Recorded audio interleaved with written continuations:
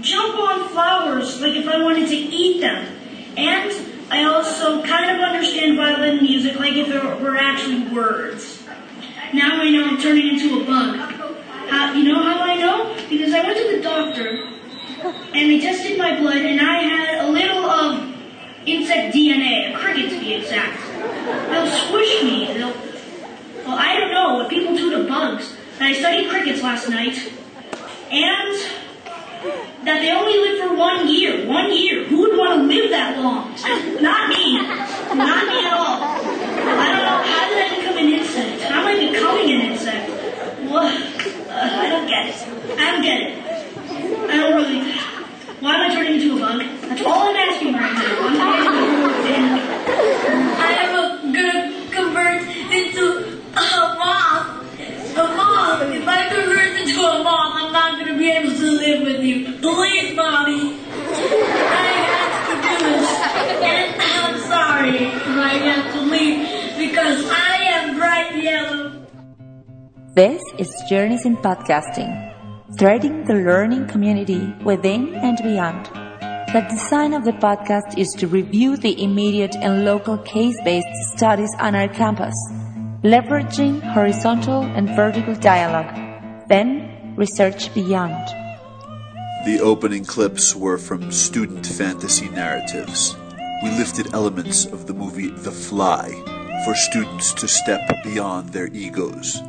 After traveling through a transporter they branded the Shukaniduki, the slow cross genetic mutation began. Insect and human. Students recorded their change in perception through private speech with iPads, capturing an emotional expression as they processed their readings on insects. Without realizing it, we were leveraging the mechanics of gamification by allowing students to become the protagonist of their own appropriated narrative. Jane McGonigal explains how she activated the same mechanics in her recovery from a cerebral concussion. It started 2 years ago when I hit my head and got a concussion. Now, the concussion didn't heal properly, and after 30 days, I was left with symptoms like nonstop headaches, nausea, vertigo, memory loss, mental fog. My doctor told me that in order to heal my brain, I had to rest it. So I had to avoid everything that triggered my symptoms. For me, that meant no reading, no writing, no video games, no work or email, no running, no alcohol, no caffeine. In other words, and I think you see where this is going, no reason to live. Of course, it's meant to be funny, but in all seriousness, suicidal ideation is quite common with traumatic brain injuries. It happens to 1 in 3, and it happened to me. My brain started telling me, Jane, you want to die. It said, you're never going to get better. It said, the pain will never end. And these voices became so persistent and so persuasive that I started to legitimately fear for my life. Which is the time that I said to myself, after 34 days, and I will never forget this moment, I said, I am either going to kill myself or I'm going to turn this into a game. Now, why a game? Well, I knew from researching the psychology of games for more than a decade that when we play a game, and this is in the scientific literature, we tackle tough challenges with more creativity, more determination, more optimism, and we're more likely to reach out to others for help. And I wanted to bring these gamer traits to my real-life challenge. So I created a role-playing recovery game called Jane the Concussion Slayer. Now, this became my new secret identity. And the first thing I did as a Slayer was call my twin sister, I have an identical twin sister named Kelly, and tell her, I'm playing a game to heal my brain, and I want you to play with me. This was an easier way to ask for help. She became my first ally in the game. My husband Kiash joined next, and together we identified and battled the bad guys. Now, this was anything that could trigger my symptoms and therefore slow down the healing process, things like bright lights and crowded spaces. We also collected and activated power-ups. This was anything I could do on even my worst day to feel just a little bit good, just a little bit productive. Things like cuddling my dog for 10 minutes or getting out of bed and walking around the block just once. Now, the game was that simple. Adopt a secret identity, recruit your allies, battle the bad guys, activate the power-ups. But even with a game so simple, within just a couple days of starting to play, that fog of depression and anxiety went away. It just vanished. It felt like a miracle. Now, it wasn't a miracle cure for the headaches or the cognitive symptoms. That lasted for more than a year, and it was the hardest year of my life by far. But even when I still had the symptoms, even while I was still in pain, I stopped suffering. Now, what happened next with the game surprised me. I put up some blog posts and videos online explaining how to play, but not everybody has a concussion, obviously. Not everyone wants to be the Slayer, so I renamed the game Super Better. And soon I started hearing from people all over the world who were adopting their own secret identity, recruiting their own allies, and they were getting super better, facing challenges like cancer and chronic pain, depression and Crohn's disease. Even people were playing it for terminal diagnoses like ALS.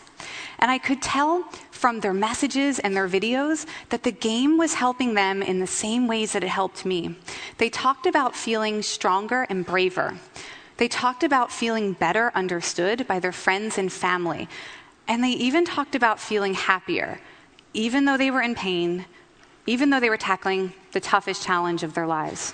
Now, at the time, I'm thinking to myself, what is going on here? I mean, how could a game so trivial intervene so powerfully in such serious and, in some cases, life and death circumstances? I mean, if it hadn't worked for me, there's no way I would have believed it was possible. Well, it turns out there's some science here, too. Some people get stronger and happier after a traumatic event. And that's what was happening to us. The game was helping us experience what scientists call post-traumatic growth, which is not something we usually hear about. We usually hear about post-traumatic stress disorder, but scientists now know that a traumatic event doesn't doom us to suffer indefinitely. Instead, we can use it as a springboard to unleash our best qualities and lead happier lives. Here are the top 5 things that people with post-traumatic growth say. My priorities have changed. I'm not afraid to do what makes me happy. I feel closer to my friends and family. I understand myself better. I know who I really am now. I have a new sense of meaning and purpose in my life. I'm better able to focus on my goals and dreams. Now, does this sound familiar? It should, because the top 5 traits of post-traumatic growth are essentially the direct opposite of the top 5 regrets of the dying. Now, this is interesting, right? It seems that somehow a traumatic event can unlock our ability to lead a life with fewer regrets. But how does it work? How do you get from trauma to growth? Or better yet, is there a way to get all the benefits of post-traumatic growth without the trauma, without having to hit your head in the first place? The day before the ISTE conference in Philadelphia, Steve Hargadon facilitates Hack Ed, an unconference, a great meeting of the voices. I found myself in a circle discussing gamification with Michael Matera, Chris Aviles, Marianne Maelstrom, Steve Isaacs, Paul Darvasi, and one of the greatest connectors, Peggy Sheehy. If you haven't had the experience of an unconference, this is the best form of rapid idea exchange, the highlight of ISTE. Here's Michael Matera introducing themes of gamification. So in my class, using gamification, that idea where you're teasing out the most motivational aspects of games. You're not playing games, you're taking what's motivational of them and applying them to a non-game setting like your classroom. Some of the ways I tease that out is with a pretty rich theme. So my students experience the theme right off the bat when they come into my class. I teach world history, and my theme is pretty much stolen from Game of Thrones. So the idea is the king's dead, and each of my world history periods are a house that are vying to sort of become the power, the king. And the whole system is based around collaboration. Like, I really want my students to work together, which I think for a lot of gamification, a lot of people worry about the competition aspect. While that is built into my game, really a huge component of it is the collaborative experience, because in the classroom, in their period, they're actually all working together on various tasks, quests, missions, challenges, whatever you want to frame it as. So in those tasks and those challenges, do you leverage that? Like, do you prompt it, or does it happen on a more natural way? Like, how does the collaboration come to be? Good question. I would have to say, in all honesty, it's a bit of both, right? So like at the beginning of the year, they're not used to that experience right off the bat. So some of it is my prompting. Sometimes I have to lead them a little bit down that path, but kind of like a slide, right? Like once they get going, they just sort of do it themselves. So one of the examples might be for one of my missions they had to go on. I had them, they had to make the flip videos for class. And I teach 6th grade, so many of these kids had never seen a flip video or even knew what it was. And I hadn't used flip yet in my class, so they hadn't experienced it from me either. And I played this epic music, right? And they come in and they're like, "What's going on?" Right? And I said, "All right, your guilds," which is my word for their teams or their groups. I said, "Your guild's going to be challenged here. It's going to test the strength of your guild. Your guild has two days in class to make a flipped lesson." And then that was it. Like mic drop, boom. I didn't tell them anything else. I said, like, you won't know. We're not going to go down to the lab. I'm not going to teach you what software to use. You have 2 class days to make it happen. And then I assigned the sections of readings that they were going to cover. And collaboration at first was confusing. They were like, they didn't know what to do. And there was a minute of sort of panic. But after the minute of panic, leaders arose and said, "Okay, well, let's first read the section. Hey, you, Jimmy, why don't you start Googling what a flipped lesson is?" And then all of a sudden they see this world of flipped lessons, right? They start watching YouTubes of flipped lessons, and kids start documenting what they liked in flipped lessons. Oh, this guy gave an intro. This guy gave a heads up for what, right? And they start documenting this. These are 6th graders making, in my view, the right choices without me sort of lecturing about the right choices. They then started to create their script. They started to make their scripts. And then another good example of organic collaboration. Kids came to me because they're still used to the teacher being the center and said, "Mr. Matera, can I ask Jenna in this other group to go read our slides because she's really good, she's really good at it." And I was like, "So you're asking me if she can peer edit your work?" Sure. I'll do you a favor. Jenna can do that this time, right? So, but to me, that's a great example of where students do ultimately make the right choice. Learning is the most natural act, and sometimes we sort of gum it up as teachers, and I think overcomplicate it. And I was there obviously as a support to all these groups when one group couldn't figure out an app to use. We had iPads, So what I did is, instead of lecturing the whole class on what app to use, some kids could organically find that, and they felt good about that. They found an app, and they felt proud that they found the app. Another group couldn't, and so I went up to one of the kids and just kind of whispered in his ear, "Why don't you just check out Explain Everything?" I didn't tell him what it was, so then what did he do? He Googled Explain Everything, and then all of a sudden I'm halfway across the classroom because I walked away after I whispered that to him. And he's like, "This is awesome, this is what we could do." And then he starts telling his group, "This is what we got to do," and now he's proud of owning that knowledge and doing it.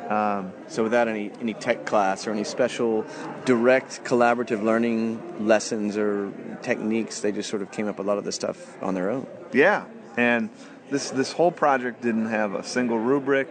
It really gave them a mission. I gave them a goal, gave them an endpoint, and then I gave them some support if needed. It wasn't I didn't front load anything. I didn't assume well, you guys don't know this stuff, so I'm going to explain it to your board.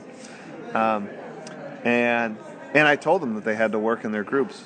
And we talked for a little bit about effective group practices, and I'm big on telling them that it's about playing to your strengths as opposed to this issue of fairness. As 6th graders, they're always worried about fairness. Yeah. And so I try to make the analogy a baseball team doesn't pay that guy $100 million because he's average at everything. They pay him $100 million because he's a good pitcher. So if you have somebody on your team that's really good at technology, maybe they're the ones that do a lot of work on the technology, but they don't do as much work on one of the other components. Yeah, I mean, that seems like a true, more natural collaborative model. What do you put in place as far as along the way, check-ins, peer critiques, whole class critiques? Any insights there? I think that always depends on the project, right? So a short project, I have very little check-ins, and it's more observational, I'm just walking around and what I see and then what I comment back. if I have a long scale or a large project that's ongoing, I do check-ins with the students where they conference with me. So using the flip model, I'm able to get a lot of my instruction happening outside of class, and then I can use a lot of class time for the project. So while everyone's engaged doing their project, I also have time to call each student over or each group over and conference with them. And what I have really found this year, I did a lot of group conferencing, and that really is cool, and I really suggest a lot of people try it.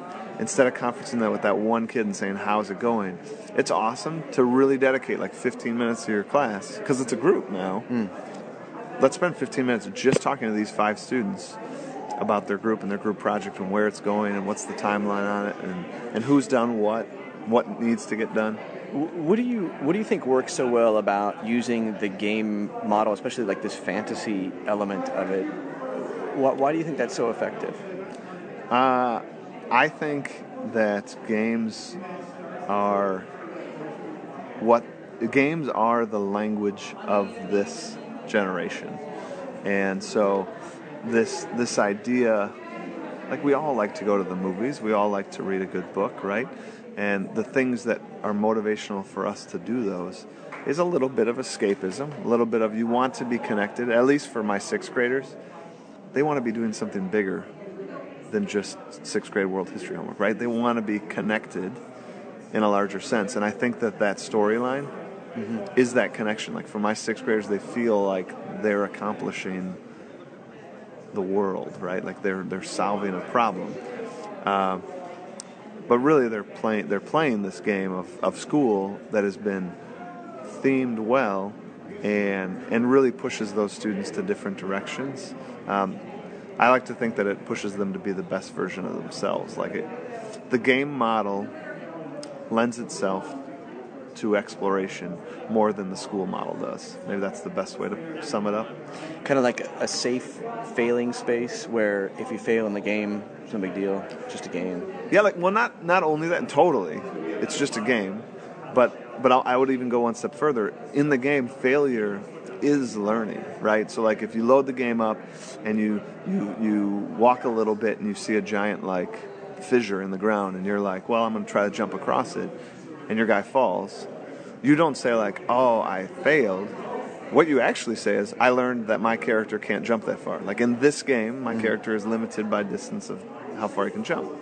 You don't say I failed, you just load it back up, and now you come to that same thing and you turn left and you get mauled by a bear. And now you learned, don't turn left. Don't turn left. I can't. My character can't fight a bear. Turn right and you find a bridge. Okay, right, and you've now gotten success on that 3rd try. But again, you didn't really see those others as failure. You saw those others as building blocks to your learning. So let's go negative. What's the worst failure that you've had as far as setting up games? What have you seen not working? Good question. I think for me, where gamification breaks down or fails in teachers' classes is when they're not invested.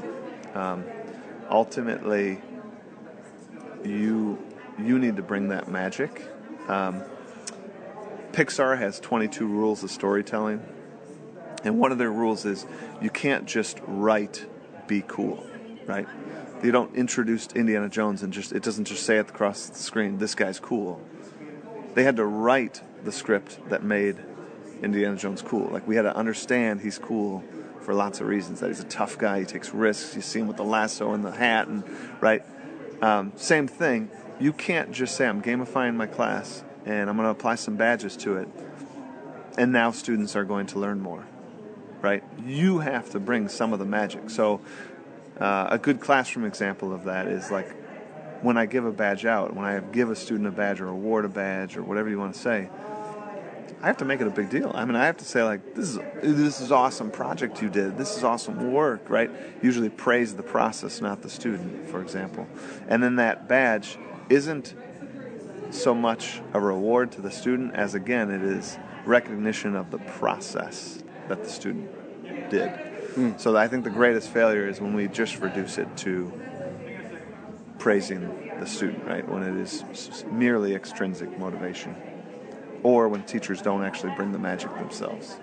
You got to be invested, like anything else, right, in education. project-based learning where you don't really come up with a good project or a connected project. Doesn't work either. So, in the game-based model, I mean, I see a lot of teacher prompting, but what do you see as like the best examples of, totally student-prompted design or students driving their own learning? I see it working kind of within modules and challenges and quests, but where do you see it like really taking off, where the kids actually design the game or the makers or the dungeon masters of the game? My favorite thing for sort of personalized learning and gamification coming together, is that kind of what you're talking about? This year in my game, for example, I added something called the Adventure Path. In each unit, the Adventure Path pushed students in a different way, but it was optional. They could opt in on it. But that was probably the greatest example of differentiation I've ever had in my class, where I actually designed two very different things. We're not just talking about you can choose Project A or Project B. For some of the units, it was an entirely different, almost curriculum that these students were doing and experiencing. But the cool thing I tried to attach it to was some end product that really pushes them. So, for example, one of my units, the Adventure Path, was that they had to do a TED Talk. So for 6th graders to memorize world history, names and people, right, be recorded by 3 cameras, be mic'd up, the intensity was there. And these students did it, right? And then the cool thing is, at the end of the process, when you hear those students say, I'm so glad I chose to push myself. And they're not talking about badges. If you hear my students in that moment, they're not talking about badges, they're talking about the learning. They're just I'm so glad I pushed myself. I didn't think I was this good of a public speaker. I didn't think I could do it. And now I can. That changes that student's perception of what's possible. And to me, that is priceless.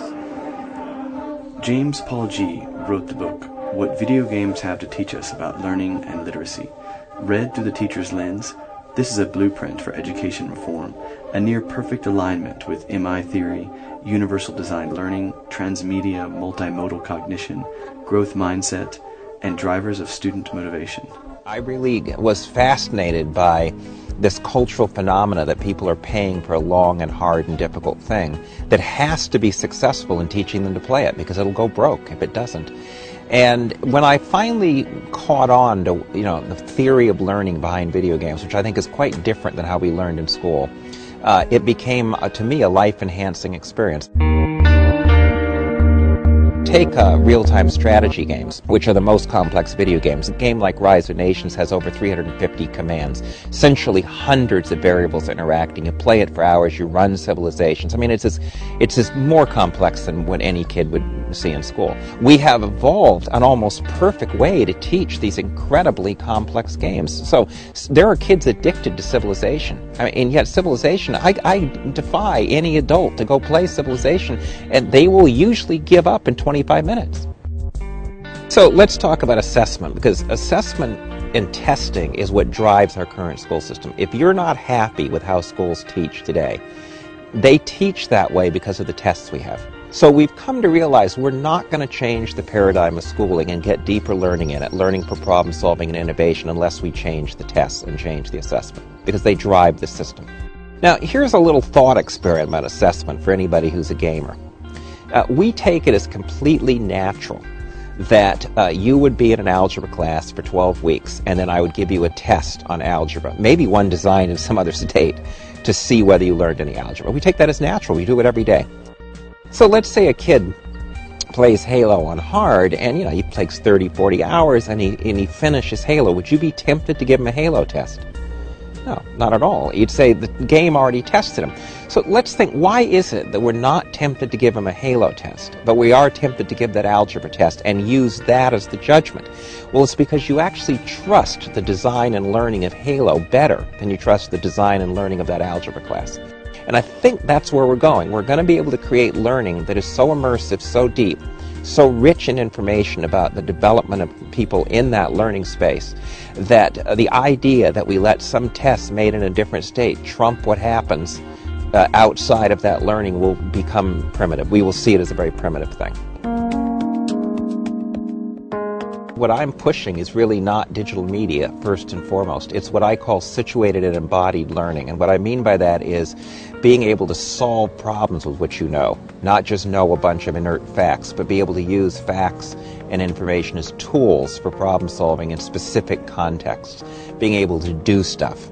Now, if you think about this, this is actually returned to an earlier age, because in the 18th and 19th century, most scientists were amateurs in the sense they didn't have credentials, they didn't work for universities. Darwin never worked for the university. He was, could take care of himself, and he did his science. And people wrote letters. I mean, instead of journal articles, they wrote letters to each other, and they did science together, and they helped each other, and they mentored each other. Schools in America, for the first time in history, have genuine competition.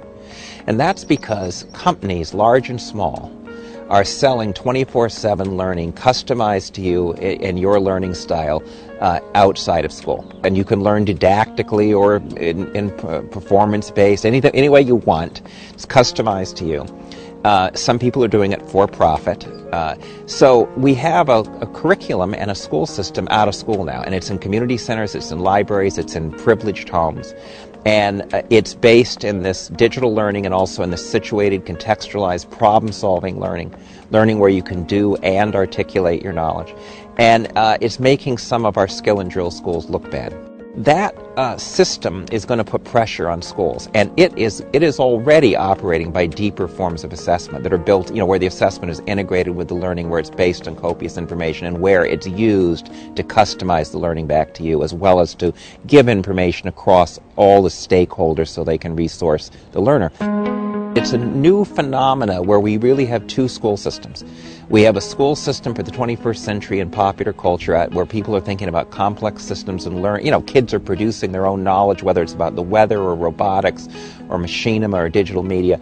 And then we have a school system that's basically giving you the basics of numeracy and literacy. And that pressure, I think, will bring about real change.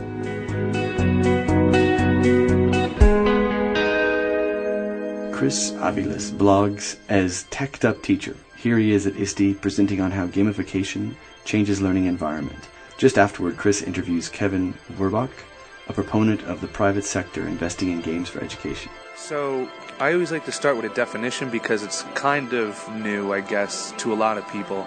And so game-based learning is using games in the classroom to teach or assess, right? That would be the definition I give.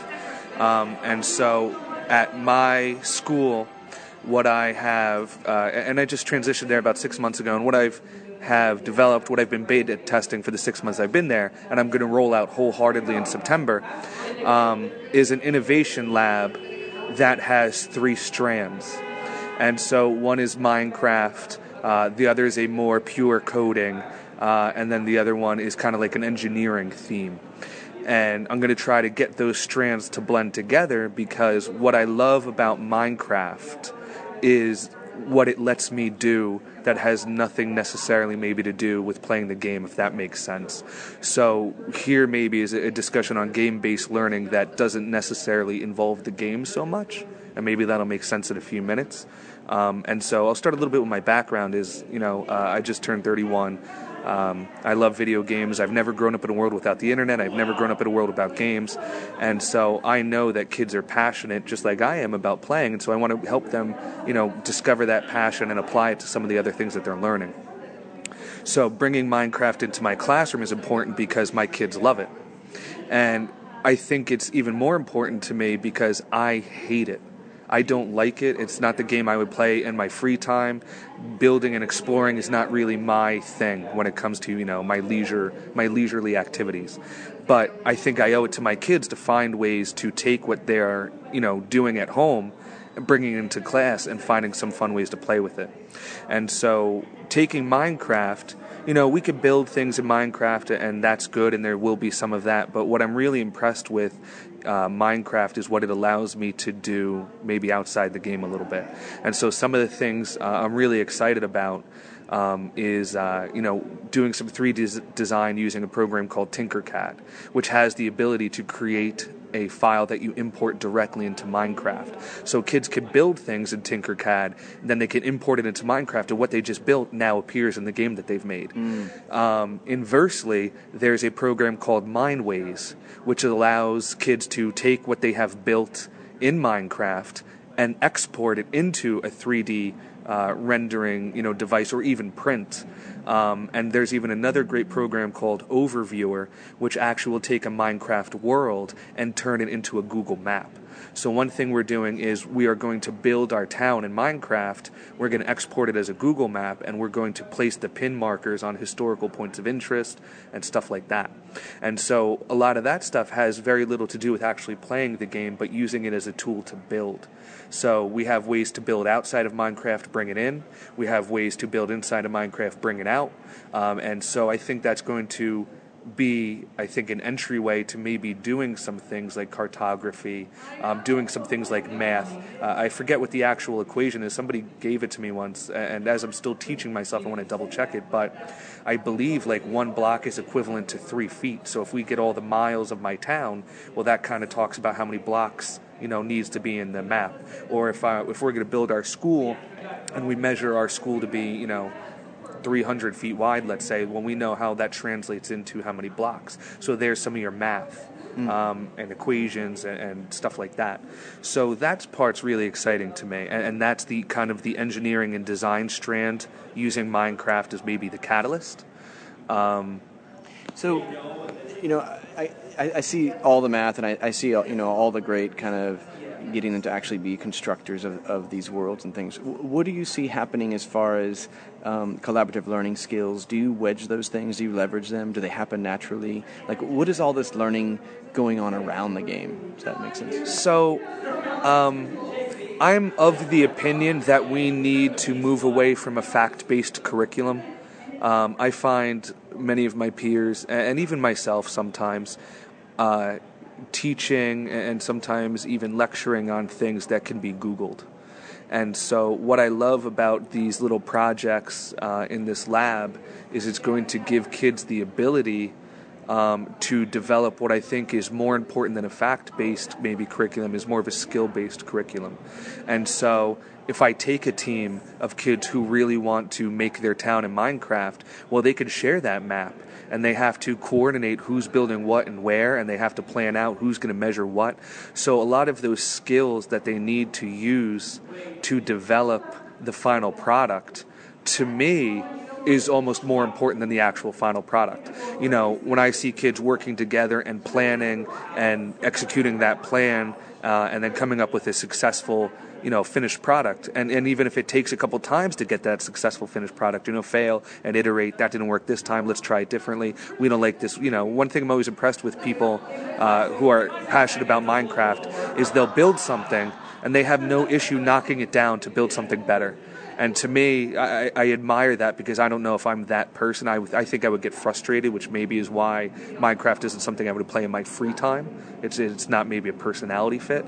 But the kids who are engaged by that, just the amount of teamwork and skill building that it takes to, I don't think it's a simple task to, map out your entire town, on an accurate scale, and then label the points of interest with, history facts or whatever it may be.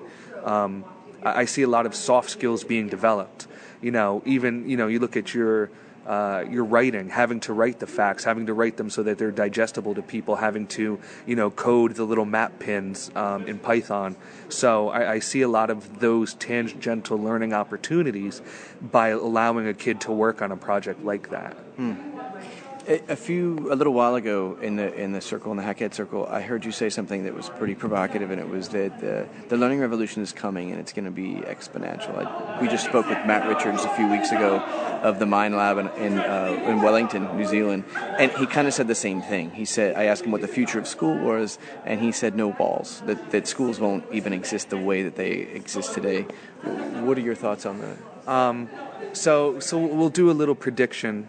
It's always fun to kind of predict, 5-10 years what it's going to look like. So I think there's going to be a learning revolution, partly because college, especially in the United States, is an unsustainable business model. These kids are being shackled with debt, and I think that we're going to see, like the housing bubble in the United States, I think we're going to see a college bubble burst where, right now banks are giving loans to kids who are going to colleges that they're not ready for in some instances, or majoring in things that might not be as employable as other things. And a lot of that has to do with, this American dream of, doing what you want and following your passion. But what happens when your passion doesn't align with jobs? So I think we're going to start to see some pushback at the highest levels, because kids are no longer going to be willingly crippling their early 20s and even in the early 30s with crippling debt. And so I think that's going to force people to start to think about, well, what does learning even entail? And I know we're talking about game-based learning, but I also think that's where kind of like this gamification, badges, micro-credential things is going to happen.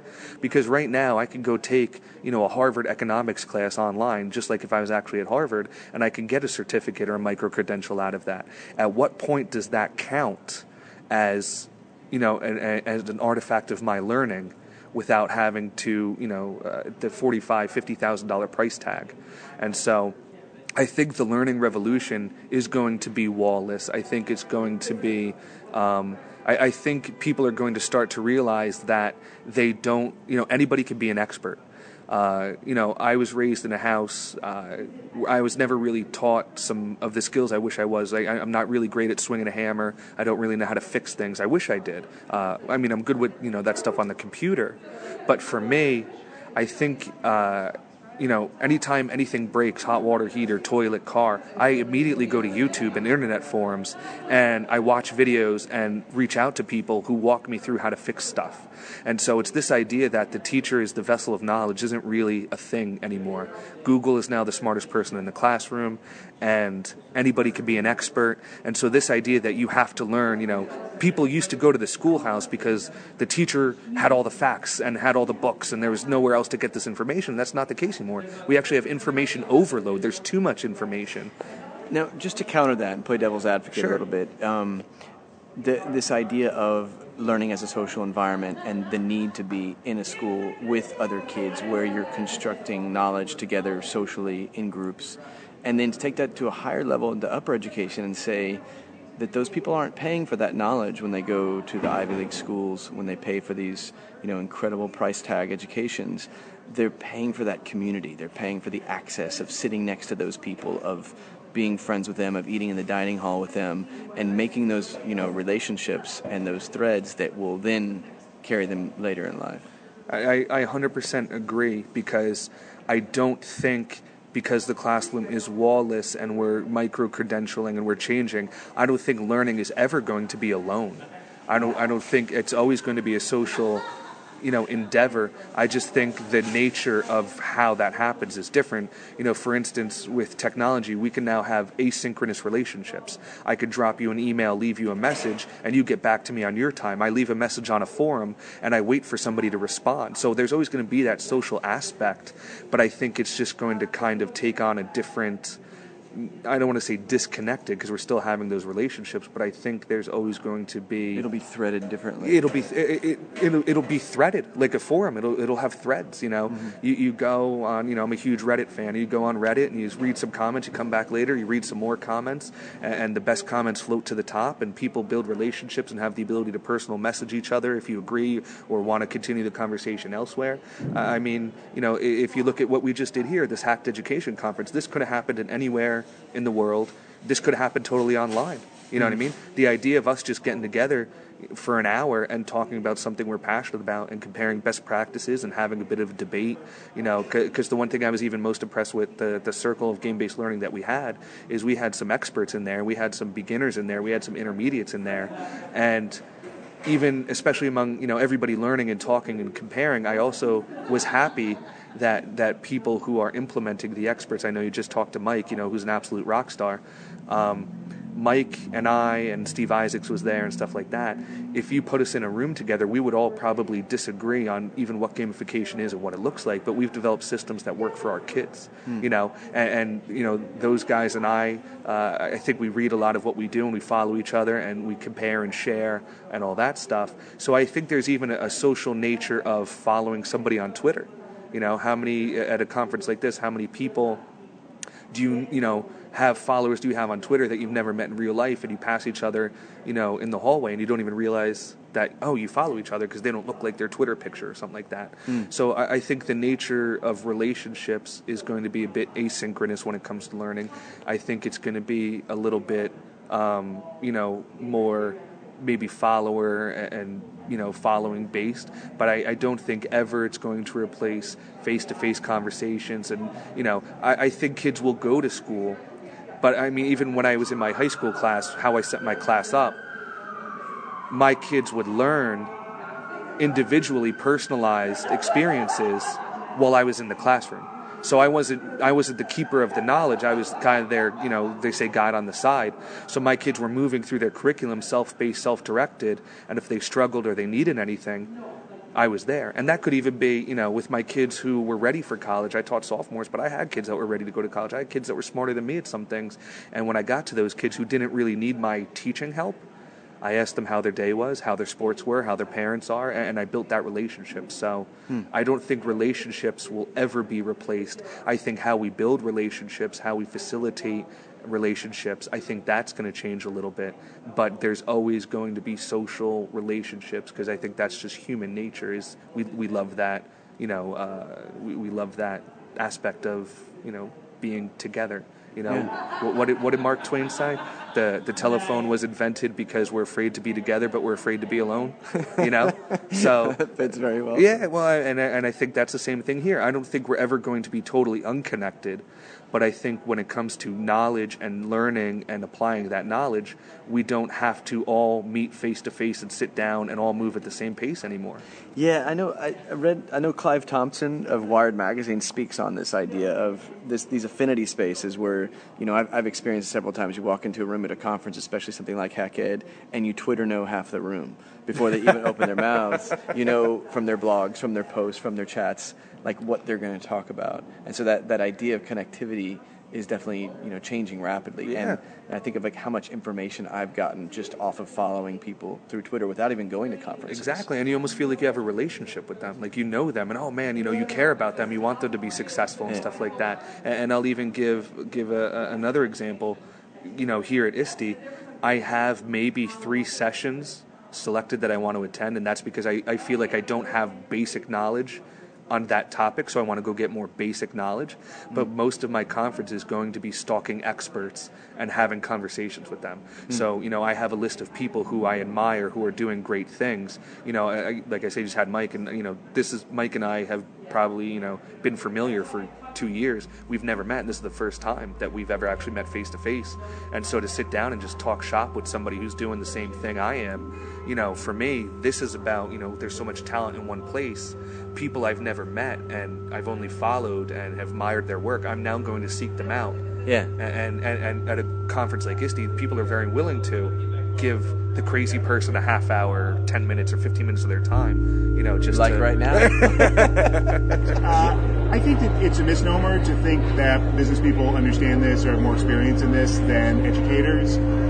Frankly, there was a study came out about a year ago where they tried to look at all of the empirical papers on gamification, like where someone had actually done real data collection on a gamification example, and I think it was something like either 2/3 or 3/4 of all the examples they could find were actually in education, broadly speaking. So that includes corporate learning and development and training, but they were more education-oriented than marketing-oriented or management-oriented. Now, there's a lot that's going on in business. It's just mostly anecdotal. So I think that the challenge is really the same in both contexts, and that's why in the course that I wrote and that I did in the book and so forth, I don't have a separate unit that's just on gamification for learning or for education, because it's the same basic principles. So what's happening just generally then, to answer your question, is there was a tremendous amount of hype about gamification 3 or 4 years ago.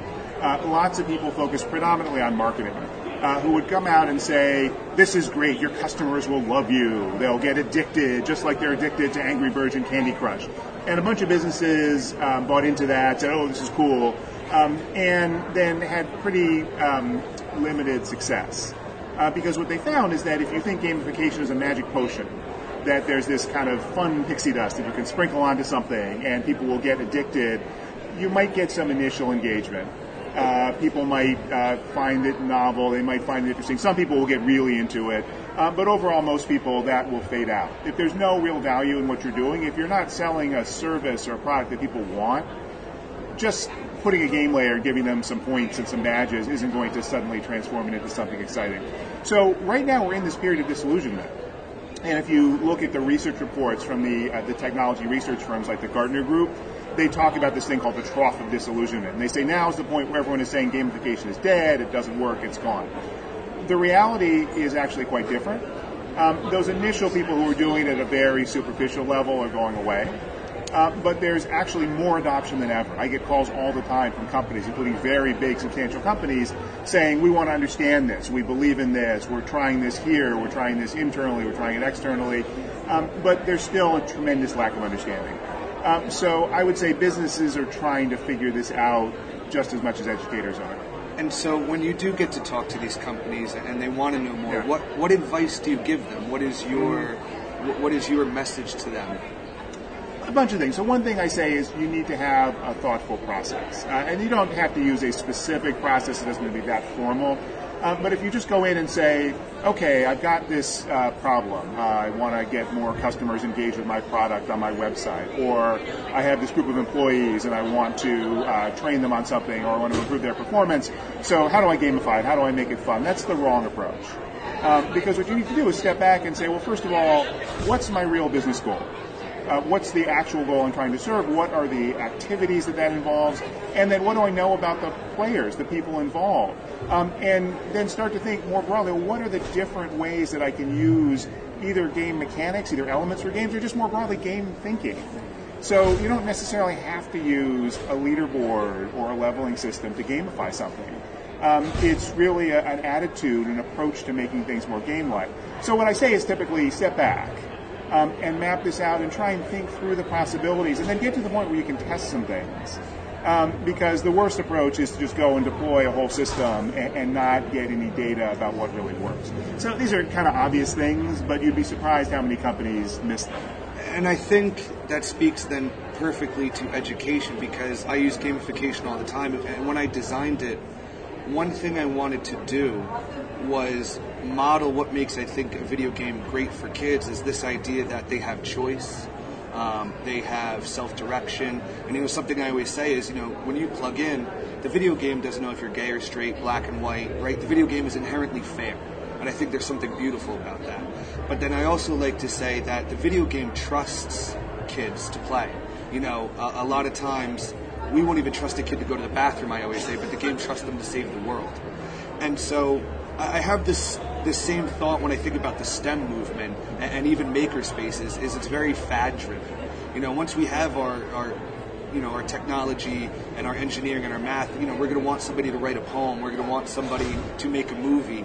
And so what I think at the core of gamification is, and maybe you can correct me if I'm wrong or give me your opinion, I think it's just a good model, and same thing with Makerspace, it's just a good model for student-centered learning, choice and direction and agency and ownership on what they're doing. And so is that what you're finding when you think about the principles? Is that kind of where your mindset is too, is about? Yeah, I think that's a good way to put it. So gamification isn't just one thing. Right. And that's very important to remember. And again, as I said, you can use this approach, this way of thinking you're talking about. So, choice is really important, autonomy, willingness to experiment and fail is a big one, where that's a great thing that games do. You try and jump and you land in the lava, and then you get another life, and you do it again a different way, and it's puzzle solving, and it creates that environment that makes you want to solve the puzzle and want to keep trying. And obviously that's exactly what we want to do in education, but all of the pressures are to take that out, to sort of say, do this and then we'll grade you, and if you fail, and so forth. Good teachers just intuitively know the right way to do things, and sometimes they're using these approaches without ever calling them gamification. That's fine. But yeah, I think one thing that gamification can do is give us a model. We can say, all right, let's look at games that are successful and games that are great and deconstruct it. And then just take those principles. Like, don't try to make the class look like a game at all. Just take those ideas and think, what can I do in my environment that does well what the games do well. But we can also do things that are much more directly game-like. There is value in some circumstances, if it's done right, about using the point systems and using the leveling systems and narrative structures and quests and so forth. There is some value in creating an immersive, somewhat game-like experience, if that's what you want to do and that makes sense with your environment. So I think of it as a palette. I mean, I just co-wrote a supplemental book to my gamification book called the Gamification Toolkit, which is about gamification, game elements specifically. But it really talks about this is a menu of techniques and options and principles, and I think it just creates a sense of possibility of what you can do, and I think that's particularly powerful, both in education and in business. Are you finding any one particular game element or mechanic to be stronger than the others? No, and that's the wrong way to look at it. Okay. That's, again, if you start with the assumption that there's a right way to do it in the abstract, it's not going to match up with your specific set of needs. And your specific set of needs is partly you, so you as the teacher, which is also when I talk to businesses, who's doing this? Is this the marketing group that's running this? Is this the IT group? Is it, is this for something that's employee facing or customer facing? What's the culture of your company? The right solution for a very exotic, fun-loving tech company is not necessarily going to be the right solution for a 200-year-old bank.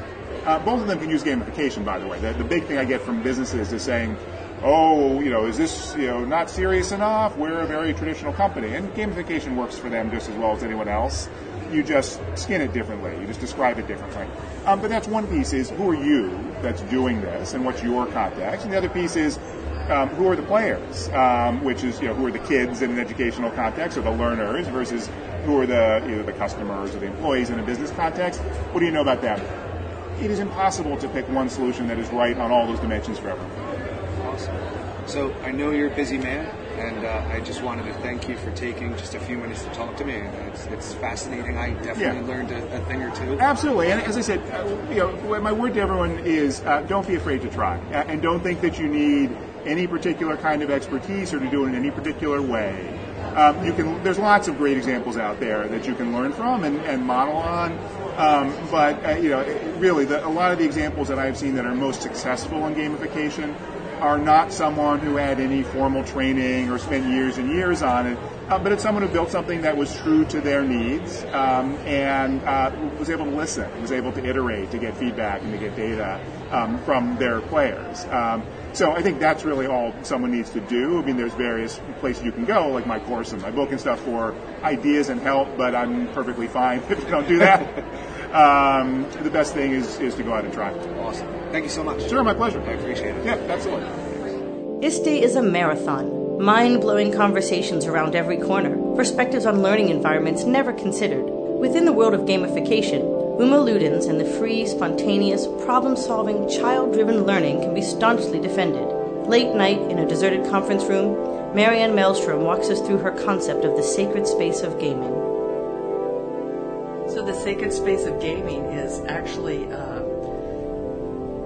comes from my frustration of how I see teachers constantly appropriate or colonate kids' spaces that are really successful for kids and bring them into school with good intentions, I think, because they want to make school more engaging for students. So they think if we bring this game that the kids really love into school, school will be more successful for the kids. And what they don't understand is that the game is really successful all on its own and full of really rich learning if teachers would just stop and be willing to depart and look at that space and the learning that is happening within the play.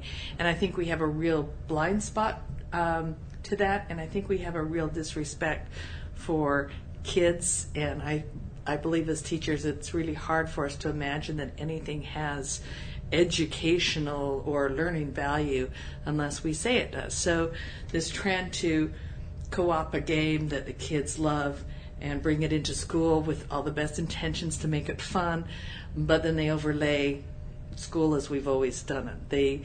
They decide what the lesson is. They decide what the kids are going to learn. They decide if it has value.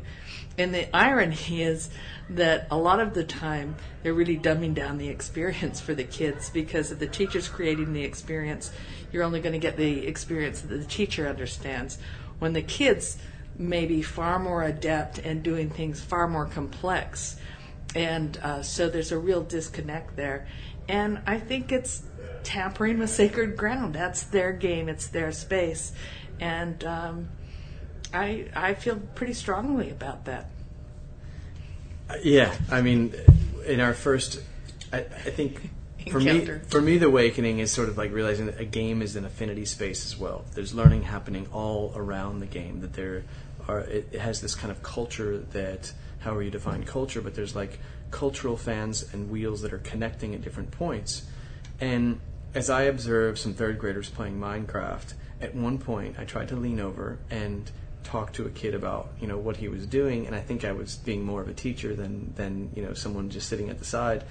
And he looked at me, grabbed the iPad, held it to his chest, and like literally glared at me. He said, "I know how to play Minecraft." Like, obviously, this is my culture, not yours. And so I felt like an invader into the space itself.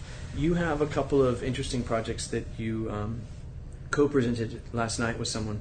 What was her name that you presented with last night? Bron Stuckey. And I thought it was a great sort of example of how Minecraft can be used in a couple of different ways. And it doesn't have to be Minecraft we're talking about, but in this particular example, Minecraft used as a leverage for content, and Minecraft used as a total creative space where what will kids do when they go in here. Can you talk through those two?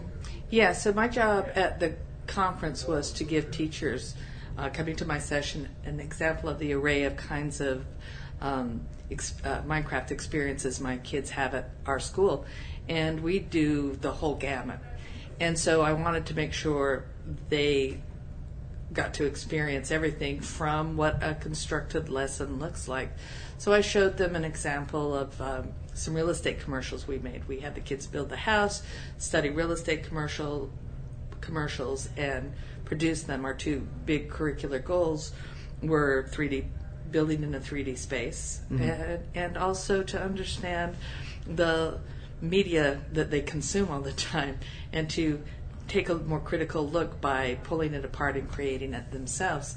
So it was pretty basic, but when I created that particular lesson for the kids, I had a really good understanding of the game. And so even though I was overlaying my curricular goals, I try to be respectful of the game and what kids like to do in the game, and find a fit between our curricular goals and what the platform had to offer.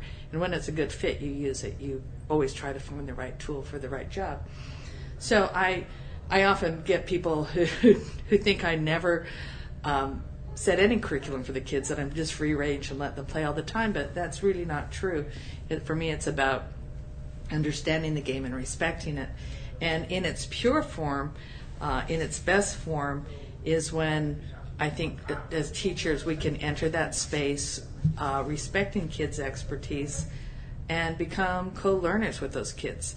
Meaning that as a teacher we bring our own expertise about learning goals, and we're older, we have some wisdom, we know where we want the kids to progress in life, and they need that, but they know the game. So if we make a partnership, some really interesting things can happen. And what happened at our school was one of my colleagues came through the lab several times and saw a project that I was working on where the conversations were really deep and robust. And I get that a lot from people who come through the labs, like, what are you talking about? Because they can see that it's not just engagement, but the whole thought process and what kids are thinking about and discussing are really can sometimes be really profound. And as one person once said, it's really not about the game in your class, is it? It's so much more. She saw that. She came to me and she said, I want that in my class. How do I get that in my class? Tell me how to get that in my class. And I said, I can't tell you. You have to go ask your kids. And that was really puzzling for her at first, but I worked with her and talked to her about how to become a learning partner with her kids, and we pulled out some of her curricular goals, which in 5th grade was understanding the formation of the American, our American Republic. And she went back to the kids and said, I want to do this, I want to experiment with this in Minecraft. And they came up with the idea of playing out different forms of government. And so they really led her through the process. She talked about what the goals were. They talked about how to do that in the game. And together they worked that out and figured it out together. And what happened to the teacher was she would come down to me. I'll never forget the first day. She was like, she just couldn't believe that the kids actually were talking about her lesson after it was finished. And she said that has never happened in her entire career. And she's a really good teacher. And she wanted more, and every day she would come down and talk to me about these things that she was discovering, like I had never seen. For her it was new, you know. And she's like, you won't believe what the kids have done. And I'm like, yeah, I actually would, but this is your journey. And it was her self-discovery, and it literally changed the way she thought about pedagogy, her own practice and teaching.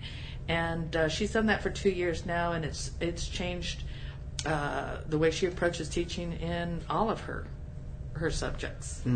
So, to spell it out explicitly, what some of those things are that are happening in that game, and I mean, I kind of have a list that I keep, but I know that like there's a lot of agency of learning where the kids are taking, they are in the growth mindset. They understand that like to get from here to here, I have to do all of these things myself.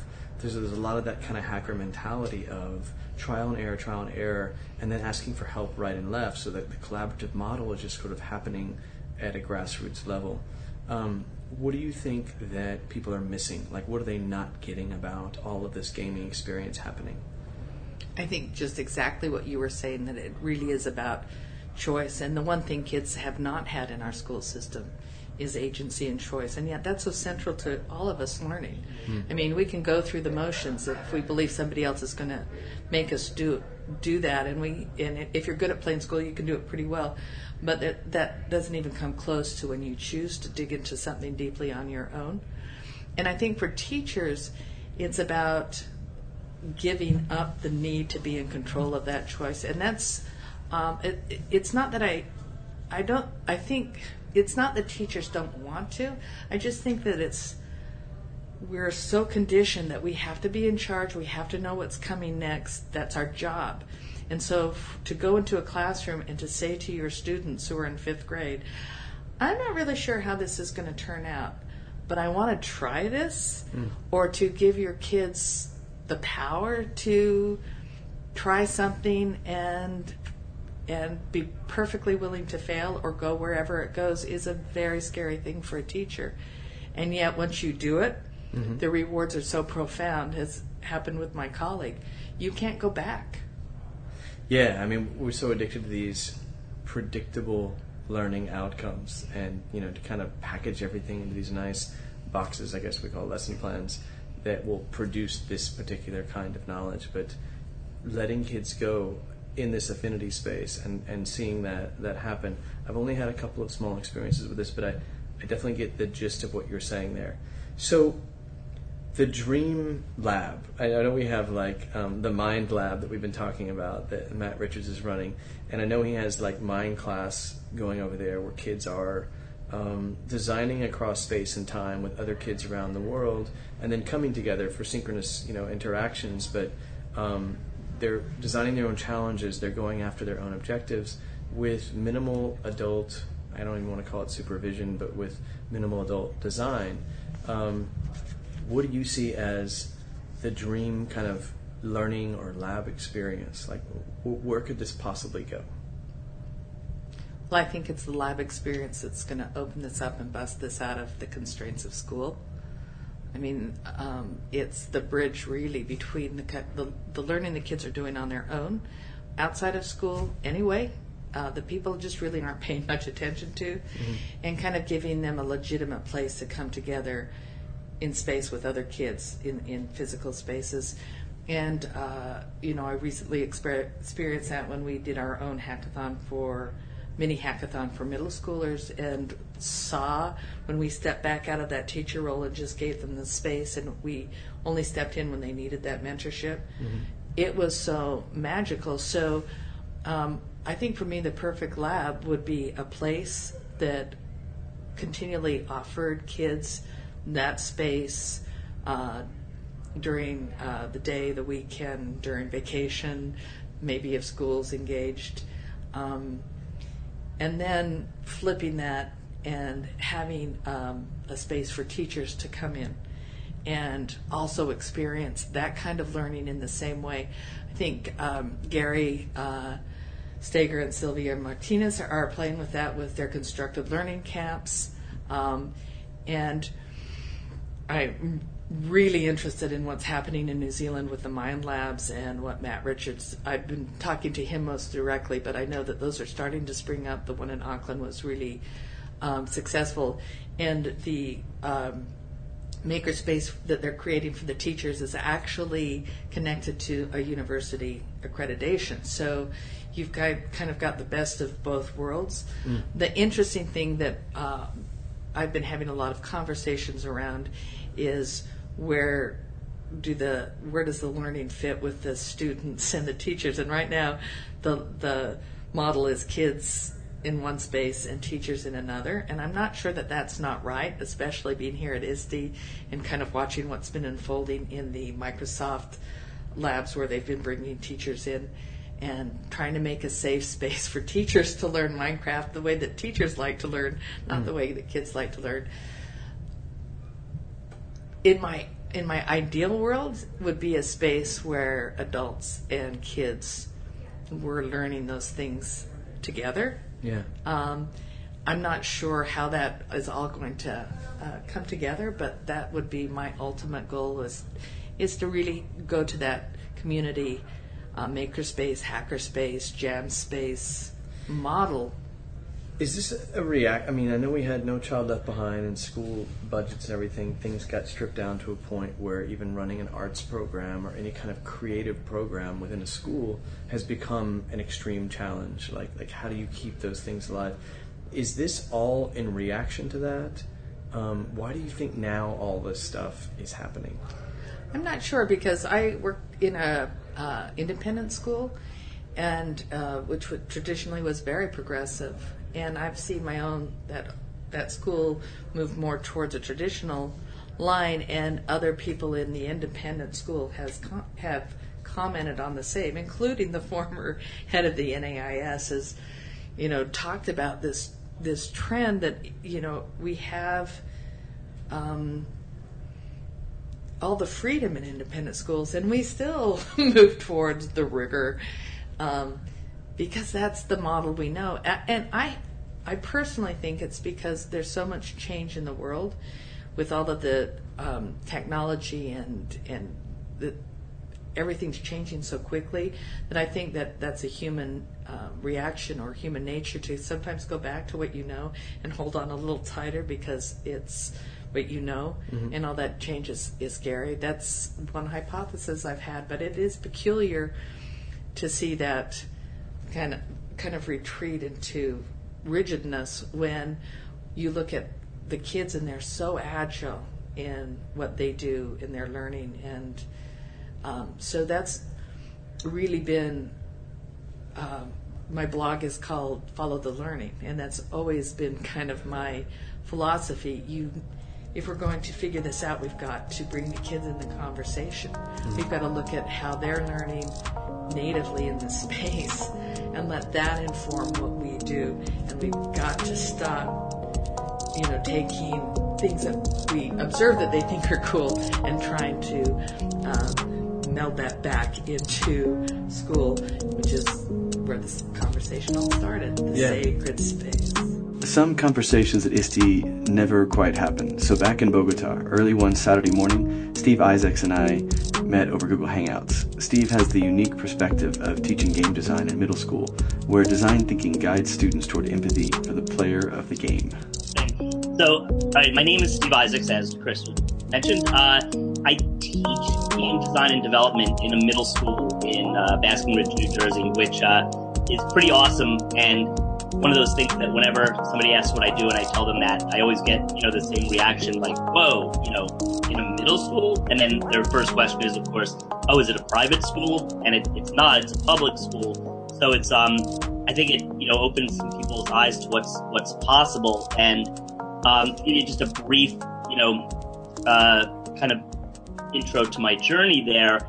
I actually started as a special education teacher, happened to be in a science and technology magnet school. And there I was able to capitalize on the fact that despite being a science and technology magnet school, there were points where it seemed like the technology was being underutilized. And I was very excited to take advantage of using technology with my students, which was kind of interesting because quite honestly, my students were not, I'm sure, placed in that school because it was a science and technology magnet school, but rather because there was a room that could accommodate my self-contained class. So anyway, so that was kind of my start into like really seeing what was possible with games. And while I was there, I met Paul Tarantiles, who he and his wife and my wife Kathy and I opened a technology training center. Essentially, it was a summer camp program that they had already had established, but didn't have a physical space for. They used to have their camps in schools. So we were looking to open a storefront, and we did. And the initial idea was we were going to do, computer training for adults. Primarily our focus was kids, though. It was going to be summer camps and after-school programs. And ultimately, we ended up also offering multiplayer gaming in the evenings. And it was really exciting to see kids come together in that environment. I know you've been reading, Jim G's work, and he talks a lot about affinity spaces. And this was just an absolute brilliant representation of what's possible when you create a space for people with similar interests to come together, especially in our case, in a town where there wasn't anything to do. Kids that were probably not necessarily going to find each other or have, and some of them weren't even that social per se, but this provided that for them for sure. To go a little further with our center, we offered a lot of, I think we were doing game-based learning activities before we had a term game-based learning. We had a lot of programs that, it seemed like a natural fit to bring kids' interest in games, parents' interest in them learning about technology, bringing them together to kind of, make everybody happy in a sense at that point. But really to make the activities and the camps engaging for kids. And we did a camp on ancient civilizations and, used the game Age of Empires in that and did all sorts of neat things like that. And also a lot of creative constructivist activities, or constructionist, I should even say, where kids were creating websites. And ultimately, we started offering game design classes there using programs like Game Maker and RPG Maker and things like that. And that was like, way back. And it was really neat to see the kids, embrace the creating of their own games and advance, in that way. So anyway, so as I was there, I also knew I wanted to now get more into teaching technology. So I was able to get hired at the local middle school, which is where I am now, William Annan Middle School. And I was essentially hired, I think, because of the creative things we were doing at Liberty Corner Computing, but it was still a somewhat traditional program. Although, we have a really amazing elective program at our school where, the kids in the 8th grade electives have opportunities like robotics and all sorts of art classes and foods and engineering and things. So I started teaching a computer application course as well as some programming classes. And games got kind of filtered into the programming because it was a natural fit to say, okay, create a Space Invaders-like game in Visual Basic, that kind of thing. But what started to happen, too, is we offered an after-school game design and development club, and that was fantastic. And that was, and it's funny, whenever you talk to people and they tell their story about game-based learning, I think it often starts with an easy point of entry, like after school. Later, I was teaching the Gifted and Talented 7th grade course, and it was another opportunity to say, I had a lot of flexibility with the curriculum, so I brought in a game design unit where kids created a board game and then a video game. And, again, it was a small group of kids being exposed to it, but it was a way to bring that into the curriculum. And then finally, my talking, a number of times with my supervisor, who fortunately was a gamer, I suggested and asked if we could bring in a full semester 8th grade elective course in game design and development. And he was supportive. And fortunately, my principal, Karen Hudak, was also supportive, which I was very pleased. I kind of thought I was going to have a little bit of a uphill battle. And so we offered the course, and, immediately it started filling up all of my available teaching periods for the 8th grade elective. So that was great. And then just to kind of cap off this part of the story, one of the big things we noticed was that, it was mostly boys signing up for the class. I mean, the kids, there was we had a presentation for all 7th graders where all the elective teachers talked for about 2 minutes about the courses they're offering. And then after that, the kids basically just look at the course catalog and select what they want to take for 8th grade. So it was predominantly boys, and that was concerning to me. And, I was doing some research, reading, a lot of people like Caitlin Kelleher, who did her doctoral research on the importance of bringing girls into computer science and STEM-related areas. Like middle school is the sweet spot. If you don't get them then, they're not going to kind of come around typically in high school and all of a sudden find this interest. So then our 7th grade cycle course, which is a 6-week cycle, was a pretty traditional course. We did a cool project that was still just using spreadsheets and PowerPoint or websites and things like that. And I asked to switch that over to a game design and digital storytelling class, and that's what we did. And the beauty there is that is a course that every 7th grader takes. So now we finally got to this point where the kids had a context for whether or not they were interested to sign up for this 8th grade course. So, and also in the spirit of scaling the curriculum, I mean, my goal ultimately would be to see things starting in early elementary school and going through high school for kids that are interested. So that was successful. And, now I would say we had a significant increase in female participation in the course, and that's continued. So that's the short and long story of how I got where I am. Cool. No, and you touched on some, I think, some pretty fascinating elements. This bridging over from special education to Gifted and Talented. I'm thinking of MSU, where their tech integration or their ed tech program bridges a lot from their special ed as well. Oh yeah. And I'm wondering if you could go into more specifics there about how offering some of these, you mentioned James Paul Gee as well, and I know in his 34 Points of Learning, he definitely mentions this idea of the affinity space of having others to work with, this time to work things out on your own, to work from your own creations, and like in a game design environment, how does that incorporate all of those elements? Like how does it give a kid a chance to design their own learning or to learn in a way that they wouldn't get in the normal class? And I'm thinking of a former interview we had with Matt Richards, who runs the Mind Lab in Wellington, New Zealand. And he talked about how in Mind class or in a lot of their projects, the kids will find these affinity spaces. They'll find other kids around the world who are working on these same things. Kind of this like idea of Minecraft where there's all this learning that happens around the game. In fact, people have learned how to read by, learning how to play Minecraft. Kids will just go after the wikis and all of that kind of contextualizations and meaning and motivation in their reading.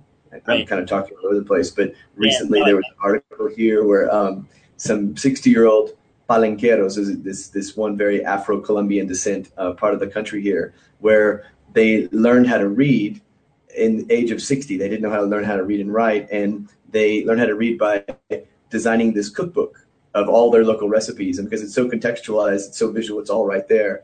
I think there was this incredible bridge Yeah. of all this kind of multimodal learning and motivation around their literacy development. So how does gaming or how does game design incorporate a lot of those elements of learning? Yeah, that's an awesome question because it gets to the heart of everything I believe so strongly. And one is that my goal, or the learning space I'm looking to develop and nurture is one where kids have a lot of choice in their learning pathways, and also that it's, I see my classroom or learning space as more of a studio-like environment. In the real world, people don't all do the same thing and get to the same product and whatever. People find their specialization, right, and their niche and their interest. What's great about game design and the game design industry is there are so many different roles people can play. So, everybody, gets a certain taste of the whole design experience. But beyond that, in, collaborative teamwork and creating design, game design teams is a huge part of the class. And with different products that we use, it plays out a little differently. Like Game Maker, for example, the kids create a game in Game Maker. Now, the limiting factor in Game Maker right now is that there's not a real collaborative opportunity for kids to work on different computers and build the same, product, unfortunately. What they can do, though, is a kid could work on the graphics and hand them over to the team to put into the game. Kids could work on the audio engineering side and pass that over, that kind of thing. So for that project, typically you get these teams that are either, that are going to, break those roles up. And it's really neat to see that a kid joins the class thinking they want to make games and then starts working on the graphics of a game and realizes that their interest really lies, and even their talent might lie in creating animated graphics or pixel-based graphics, and they really are drawn to and can continue that. And for me, there is nothing, I can, the expectations of the class can adapt to that. And if that's a kid's interest and role, that's what they should be working on in a class like this, and getting that, regardless, they're getting the collaborative experience and all of those, 21st century skills and such, but in a very authentic, environment. And then you take a game like Minecraft, and it's truly amazing. Lately, I've been considering Minecraft to be the Google Docs of game design tools. It's the first tool that I've found that I could have 10 kids on a team working together on the same project at the same time. And the beauty of Minecraft is, if I'm sure you've seen this, I'm not having to really have kids, that are going to be sitting on the sidelines or letting the other kids do the bulk of the work. Everybody, once they find their role within that, is motivated and excited to work. So if your role becomes, I'm going to build the tower that's going to, be the defense for this side, you could work on that, with others or independently, but in the context of the group. And it's an amazing thing to see, So I think I'm hitting on a lot of what you said with your question. And the other thing, which is neat, is you had mentioned the idea of people working, globally and such. I'd like to tap into that even more. But what I have found, and I've made very clear to my kids that it's okay, is if they're working on a game that they're creating in Minecraft, I have no problem with the kid that's not even in my class that they're friends with that wants to get involved to work in their game and build it. I mean, to me, that's awesome, right? And so I remember one game kids were creating, it was like a zombie wave type game, and they ended up with this incredibly crafted ship that was just one of the bases. And I come to find out it was a kid that wasn't even in the class that built that whole part of their game. That's awesome. And then on another kind of note around the global potential, not as much with them working together on these projects, but I have started to bring in a lot of experts through, what I hope more teachers start to realize is that experts in the field are more than happy to take 15 minutes, a half hour out of their day, now that we have the technology to bring them in through Skype and chat. We had Caro Pierce Wilson Williams from University of Madison come in and join us, which was awesome. She created a game for her doctorate using Little Big Planet 3, and that was one of the tools that the kids were allowed to use. So it was really neat for them to see somebody talk about their experience with that. We've had Mike Watanabe join us. He's the creative director and the voice of Tim from Brain Pop, and the kids got quite a kick out of having him join us. And other people. And this year coming, I'm excited because I kind of hunted down John and Brenda Romero at GLS, and John Romero's the founder of id Software and creator of Quake and Doom, and Brenda has a wonderful resume of game design as well. And they were both speaking, and they were perfectly willing to join my class, this coming year to talk. And I mean, so you bring in somebody with a name that some of these kids are even going to know to chat with them about game design, and that opens up a whole lot too. So the collaboration with professionals, even going a step further, I'd love to get sort of some mentor type situations going, especially for the kids that really earn that right to have, somebody, top notch spend some time with them. I think would be pretty awesome. Yeah, at the conference, I was talking to Mike Matera, and one of the things we're going to try to get designed this coming fall is to connect a couple of fifth grade classes where they are doing research on a Google Doc. You called Minecraft the Google Doc of game design, and they're also going to be designing simulations together in Minecraft. So awesome. They'll go back and forth between the two, the two contexts of designing the game or designing the simulation, and at the same time researching together, and then having that kind of asynchronous, synchronous time bouncing back and forth as well. You mentioned this, design of games, and we were talking earlier before we started recording about how I had picked up Ingress at the conference, and then I've been playing it around different cities that I've gone to, and learning about, like, one of the big surprises to me is kind of comparing outcomes to output. Like, you have the kind of the expected, you look at the mechanics of the game and you think this is what it's going to be about, but then you end up learning all these other things. And for me, it's been like learning how others play the game, watching their patterns of behavior within the game, and kind of learning that empathy for how the other player plays. And I guess that's kind of one of the basis of just playing games as humans in general. But in your teaching of game design, how do you address that part? Does it just happen naturally, or do you really kind of unpack what empathy for the user is? Gosh, that's a huge part. So it's funny. I got to say, you got some great questions, because each of them lead like. I've been reading. Things I'd love to talk about. So one of my I've been known to that my favorite word in the English language is iterative. Especially in the context of iterative design. And that is a huge learning outcome in my class, is that kids engage in that process. So that involves a lot of, the peer testing aspect. And it is, so I have the kids go through a few waves of peer testing. So at one wave, they play a number of kids' games, and they kind of write a written evaluation with feedback and very specific, concrete suggestions for the designer. And then the kids go back and work on their game from there.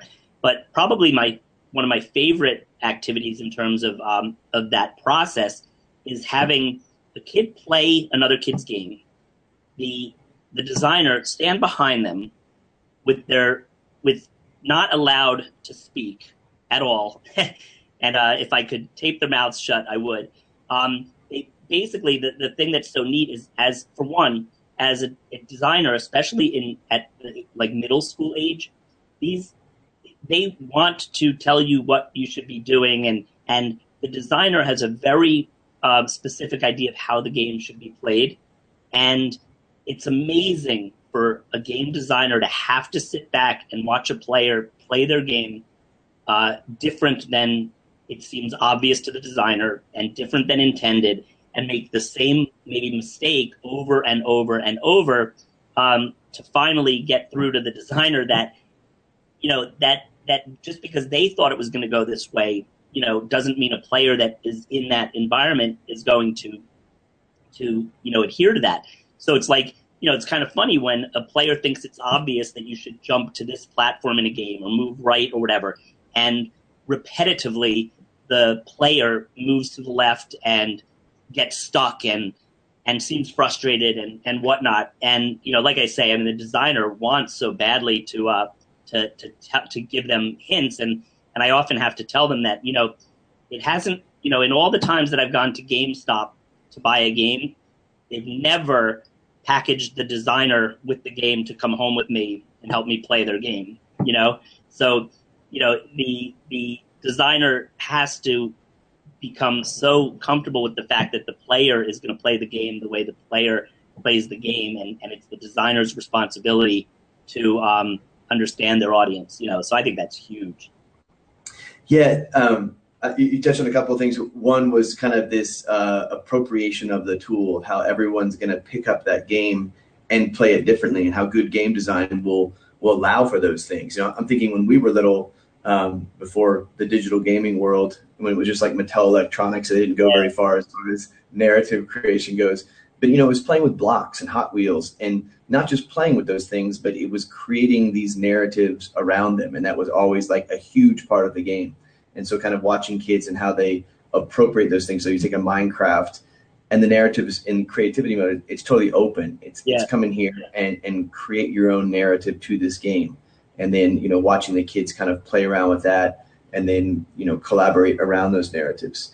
I'm thinking of a couple of things. One is I'm taking a class, Making Learning Visible Online, out of Project Zero. And a lot of the elements that we're studying about of this documentation of learning seem so evident in what you were just talking about in your game design. And I was wondering, how do you capture that? Do you have kids, like if I designed a game and I'm watching another kid play it, do you ever have that kid like screencast or do a think aloud as they're playing to kind of capture those to reflect on later? Like, how do you, not reiterate, but how do you kind of capture that process of how kids are playing games? Right. Well, yeah, like kind of to go back a little bit to what I was saying, there are two kind of different things that the kids do. One is a reflective piece where if they're playing somebody's game, there are definite guidelines for how they should report back that feedback, because it has to be helpful to the designer. So in other words, like kids are likely to say things like, this level was too easy or something, right? And I need the kids to be specific. Like, in other words, what would you suggest that they add? A lot of times what I have them do in the reflection is, what did you like about the game? What could be improved, and what would you add? To keep it kind of simple. And then it kind of guides them to be a little bit specific in that. And then that other piece of them, when the designer has to watch the other person play, that's kind of like the think aloud in a sense. And but again, it's seeing it through the player's eyes, which I think is really valuable. And just to touch on one other thing that doesn't exactly answer your question, but when you were asking it, it kind of got me to thinking of the importance. You were talking about narrative and things. Before my kids create any game, one of the crucial elements, and again, it's an industry standard really, is to create a design document. So whatever tool they're using, there's a design document that accompanies that. So the storyline, is thought about, and there I have the kids understand the concept of backstory. When kids tell a storyline, they kind of want to write to the reader what they're supposed to do in the game. And that's not the point of the storyline. The storyline, sets a context. So these are like, writing skills and things that the kids are learning and being evaluated on. And then they come up with the character descriptions, and I talk a lot about how, like in a TV show, I always use the example of The Big Bang Theory. When I ask the kids to describe Sheldon, they could come up with so much rich, descriptive terms to talk about this character and kind of gain an understanding of how when a character is developed before a show even is filmed, there's so much that goes into. I mean, that character didn't just show up on the set one day and start being Sheldon, I mean, there was a lot that went behind that. So the kids have to really give me a good description of what each character, what their physical traits are, what their personality traits are, what their abilities are, and that kind of thing, what their weaknesses might be. And then level descriptions also, I have the kids, think about in advance and write real descriptive level descriptions. Like in my point there always is, I want to close my eyes and after reading your description, and I want to feel and get a sense for where I am in the game and what the game environment is like. And then also things like the winning, losing scenario, the scoring mechanisms and things. So there's a lot of thoughtful process that goes on that end also. And the kids do share and reflect on each other's design documents as well. But that's a huge part. And I the reason I really want to point it out is, it could be, you could almost forget and think we're going to teach the kids these skills about how to make a game and just let them at it. And there's so much more that goes into it. Yeah, you're touching on another James Paul G point that I found pretty fascinating, was he talked about how in good gaming there's this space for horizontal behaviors explorations, where you try this thing out, doesn't work, you might run around and try something else out. Whereas in most learning environment, it's very linear trajectory. It's here's the teaching point, now go after it. You did it, you didn't do it. Where games usually, or good games usually, allow for all of this other exploratory behavior within the game. Is that something you address, like, as you're teaching kids about how to design games? Well, absolutely, but yeah. So, I mean, we talk a lot about the importance of the game mechanics coming first and having the game, function properly before you worry about certain aspects. So the gameplay, like, in a sense, I'd rather have the kids, create a lot of their game with circles and squares as their sprites, rather than worrying about the graphics first, and get a real solid gameplay experience in.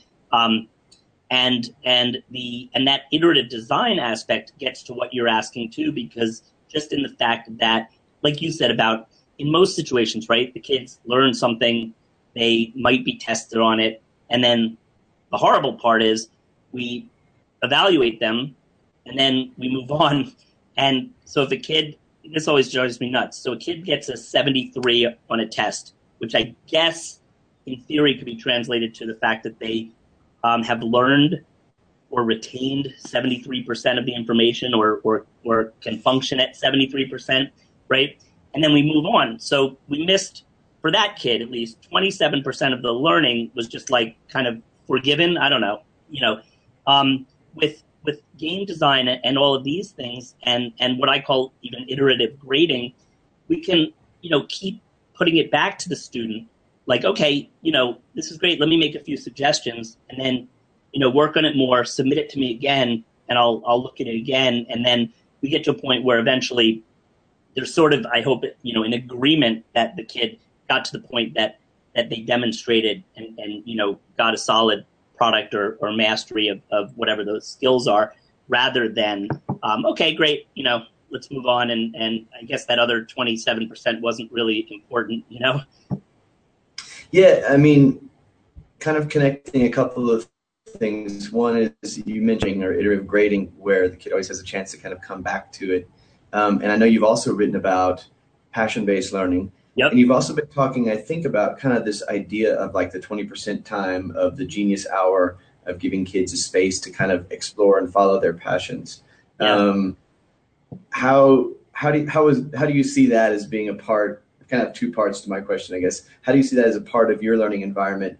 And then how would you recommend, like, the normal classroom teacher who doesn't have maybe the small group environment, to try to incorporate as many of these elements as possible? The iterative grading, the driving passion. I mean, if you're working from the motivation of a kid's passion, they're much more likely to instill their own iterative behavior. Yep. Opposed, I think that's the challenge. That's what we're all chasing after, is that, you want the kids to be in that motivational mode where they're doing it anyway, and it's way beyond you at that point. Right. Absolutely. So I kind of feel like I've come from, well, for one, choice is huge, right? So, and here's the thing too, like, so I I feel like my role is to create learning opportunities for kids. Okay, I don't. There's some direct instruction, but if I can set the stage and the environment and give kids opportunities and choice to explore things, and I can learn alongside of them, and allow them to learn. You had mentioned before about Minecraft and how kids learn with Minecraft, right? Kids, Minecraft is such a beautiful example for so many things. Minecraft does not come with an instruction manual, right? Probably the most brilliant thing about that game that happened, I don't even think on purpose. I mean, if it did, it was brilliant either way. But so what have kids done in that? They go to wikis, they go to YouTube videos, they create content, because now once they've watched other people produce their YouTube videos and talk about things in these wikis, now they want to contribute to that community, right? That creates a learning environment that unfortunately often happens where? Like at home, and the kids are learning tremendous things and learning how to learn, right? And that's, I think that's should be our goal in school, is to teach kids how to learn and to have a love for learning. So, so in my, experience, if I can empower them and bring in a lot of resources, you talked about the 20% time, and I wrote a few grants to bring in some really cool resources for kids. Now, I don't even pretend to know, how to use most of them, but I want to make them available to kids to empower their learning. So that 20% time idea, the way I play it out is that, it's something that the kids, if they're going to engage with, they're going to learn how to use it and then create something original with it. So for one thing, to get them started on that path, I used something, and I think I originally got to give credit to Lucas Gillespie for this idea, because he incorporated it in something we did together a while ago. But I always have this this activity called Watch It, Build It. So what the kids do is, let's say they're starting out with Project Spark or Disney Infinity or Little Big Planet 3, which are some of the neat tools I have available for them. They would find a video or something that they want to recreate, and they would do just that and recreate something already created. I have the kids do that a lot with Redstone in Minecraft too, to kind of get a feel for how to work with Redstone. And then once they've done that, then they have a context, that at least kind of inspires the fact that they kind of understand, or they learned, what I might have taught them had I had a direct lesson on it, right? They didn't need me to do that. And then they come up with a plan for what they want to create that's original with whatever this product might be, and then they do that. So that's kind of how that looks a lot of times in my class. So sometimes you'll come around in my class and, everybody might be working on something different. And that's great. You were asking how other teachers might be able to incorporate that. I think it's our responsibility to tap into kids' passion and find that interest and nurture that, right? I think, to me, that should be one of the goals of all teachers. We've gotten to this point, where kids can find information on their own, right? There's a lot of people say, like, if you can Google it, why do we have to memorize it? And I think we're still not quite embracing that. Quite honestly, I think if on any assessment, kids should have those tools available to them. Like, if I could, in 30 seconds, in the time that I need to answer this question, find it on Google. If I'm sitting in an office 10 years later, that's how I'm going to do it, right? So I think we need to move away from being so consumed by the way content has to be taught and memorized or whatever to how kids can be resourceful. So that's one thing. But in another, in any class, because I know people do think, well, okay, so in your elective environment, I have this great, wonderful, perfect, utopia for this kind of learning, because I can allow for that. Many teachers don't feel that's where, what their environment allows for. But I do believe that everybody could allow for choice in the way kids demonstrate their understanding. So when a project comes to be, really the common joke in my house is how, my wife was teaching elementary school, and some of the things, all the kids in the class have to create a brochure, right? Which is almost a template. And I don't know. I mean, like I've said, grading that brochure might be easy for a teacher, but it must be boring as heck too, right? What if every kid had an opportunity to decide how they're going to teach about this endangered species? You know, and some do it in Minecraft, and some do it, create a machinima. Some, you know, I mean, that's where I think every teacher could allow for that. Yeah, and I'm thinking kind of like, you know, stepping from where you are, like at our school, we're talking about the 7 practices of good teaching and learning designed by, you know, Wiggins, Marzano, and a lot of these guys that talk a lot about this, you know, the goal is this backwards design or this understanding by design, and to start before you actually start teaching anything to think about this application and transference, which I think is very project friendly. You know, that's already thinking about like where you want the kids to take this knowledge, you know, once they have it, and framing that from the beginning. But I think we get so lost in the efficiency of things. You know, everything starts with, this is what we're going to study. Here's your essential questions. Here's your rubric. So I've got the 3 things covered. I've got my UVD. I've got my assessment before the kids start learning. And I've got my very explicit way that they're going to be assessed. Whereas I feel like if we just backed up a little bit and take more of what I picked up from Notosh at a design thinking conference was giving them an immersion time, and then using your documentation and observations of that immersion time to be your assessment of what they know. Right. You know, that way you kind of have them in a state of wonder and of observation, as opposed to a state of you're being measured right now. Right. You know, I think I'll have that sense of I'm being scanned, I'm being measured, and that affects the way, you know, we're motivated into things. Like if the only motivation is your rubric, well, there's nothing wrong with the rubric. That opens up, you know, a whole, you know, different array of the way we kind of look at learning. But I think kids get sort of attuned to that. That's what school's about, as opposed to, you know, let's throw them into this kind of wonder state, this divergent thinking, before they get a chance to kind of go into the material. At least that's the way I think about it, because then you've hit the 3 of the big 7. You don't have to say you've even stepped away from the framework, but you've tweaked it in a sense that you're putting in the kids at the state of imagination and wonder before, you know, you kind of go into it. Wow, this has been fun. So what do you do from here? And like, what's your dream design of, I guess, you know, I asked the same question about Richards. Where do you see education going? If you could push it in a direction, what would school look like? Would there be a school? Yeah, that's a great. What is the dream learning environment? Yeah, that's beautiful. So one thing, and this, so, you know, yesterday at Games and Ed, I spoke on passion-driven teaching and learning, right? And the big thing that I think is starting to really resonate with me is, and it's funny, when I started getting really involved and connected in things, you know, I wanted to wear this banner of somebody who was going to reform education, right? I think that's a tough goal, and I'm not sure that it's even the necessary goal per se. I think, you know, and it's funny, Peggy Sheehy and I both, you know, touched on this we both keynoted at Games and Ed this weekend, and both of us, you know, made the very important distinction that, you know, what we can and should be doing is transforming education. I think transformation is a much easier thing to work towards than reform.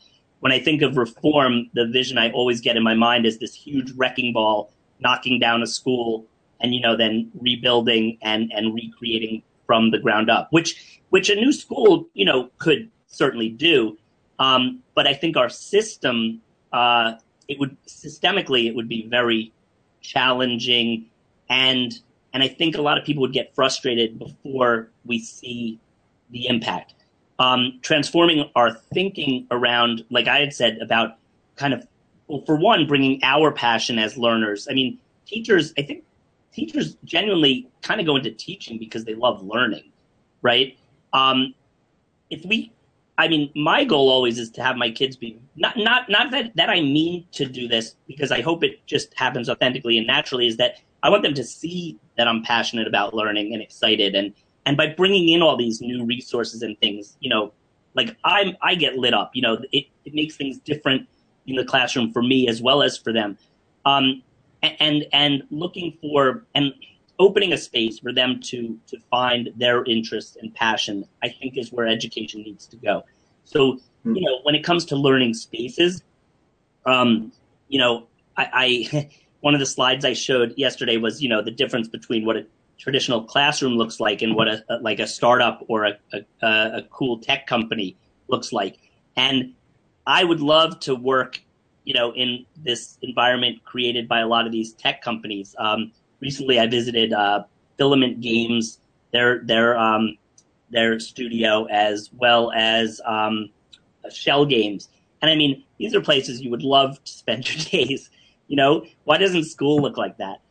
So my classroom, I mean, I'm making strides. I have, 3 huge LCD TVs, that lend well to what we're doing with the consoles and everything. The one thing I'm missing so far is, and I always kind of half joke about it, but I'm not joking, is couches. I think the kids need, a learning space that's inviting and comfortable. And I don't see why schools can't look and feel like that. It's interesting. I've been going to a lot of like ed camps and things, and I give credit to a lot of organizers because they seem to find and house these type of events in cool schools that are starting to have the right idea. So, it allows us to see that it is starting to happen. I don't think that, bells ringing every 40 minutes in a school is necessary. I would love to see there be a way that we could schedule that didn't require that.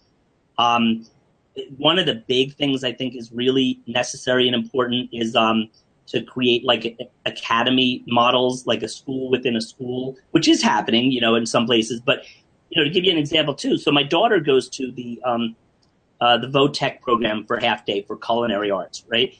Which I think is wonderful. She's doing something she's interested in. We still have this stigma, unfortunately, about this vocational technical education as not being the same rigorous or something path to whatever our goal of getting into some prestigious college or something is. Or so what happens is, unfortunately, is kids are sort of turned away from that because it's not viewed as it's not valued as well as this traditional school environment, unfortunately. Yet I think if every kid had that experience in one way or another, it would be wonderful. And so it really irks me to think that there's this thing that's holding kids back from these experiences. Our school, our high school, we're creating a STEM academy that's going to be like that school within a school model at our high school, and I'm very excited about that. But I think there should be many more of those. I think kids should either be spending half of their day maybe in this engineering type environment, or maybe within a regular school, whether it be this culinary experience or something that by the time we're in high school, I mean, 9 or 8 40-minute periods that model that same thing of this content, homework, test. I think we need to move so far from that, I think, so authentic learning experiences are what we need to start bringing in much more of. And I think we can. I think we just need to, make it. I'd like to see it more as a shift than a complete, overhaul. Because I think we could do that. We just had a conversation with Owen Lanihan, who talked about classroom design, and he comes into teaching from being an archaeologist, where they look at space and have to, that's all they have to work with to figure out and empathize with who these people were and how they behaved. So he literally talked about, how we use classroom walls and everything. And one of the big points he said was the difference between, he's like, yes, be political in your behaviors, but also be a politician. We talked about the political act of some of these ways of teaching, but he said at the same time, you're always stepping from where you are. You can't step out of the bounds of the institution. Yeah. And maybe that's part of this rebranding of vocational activities to maker spaces or other kinds of authentic learning experience. And I think we can do that. And I think, like you say, right, so when we create like a maker space type thing and allow kids, we have to figure out how to allow kids into those spaces without thinking that they're supposed to be in biology for these 40 minutes or whatever, so we do have to think that through a little. it reminds me of something a little funny too. Back in the 60s, they had this wonderful idea of these open learning spaces, right?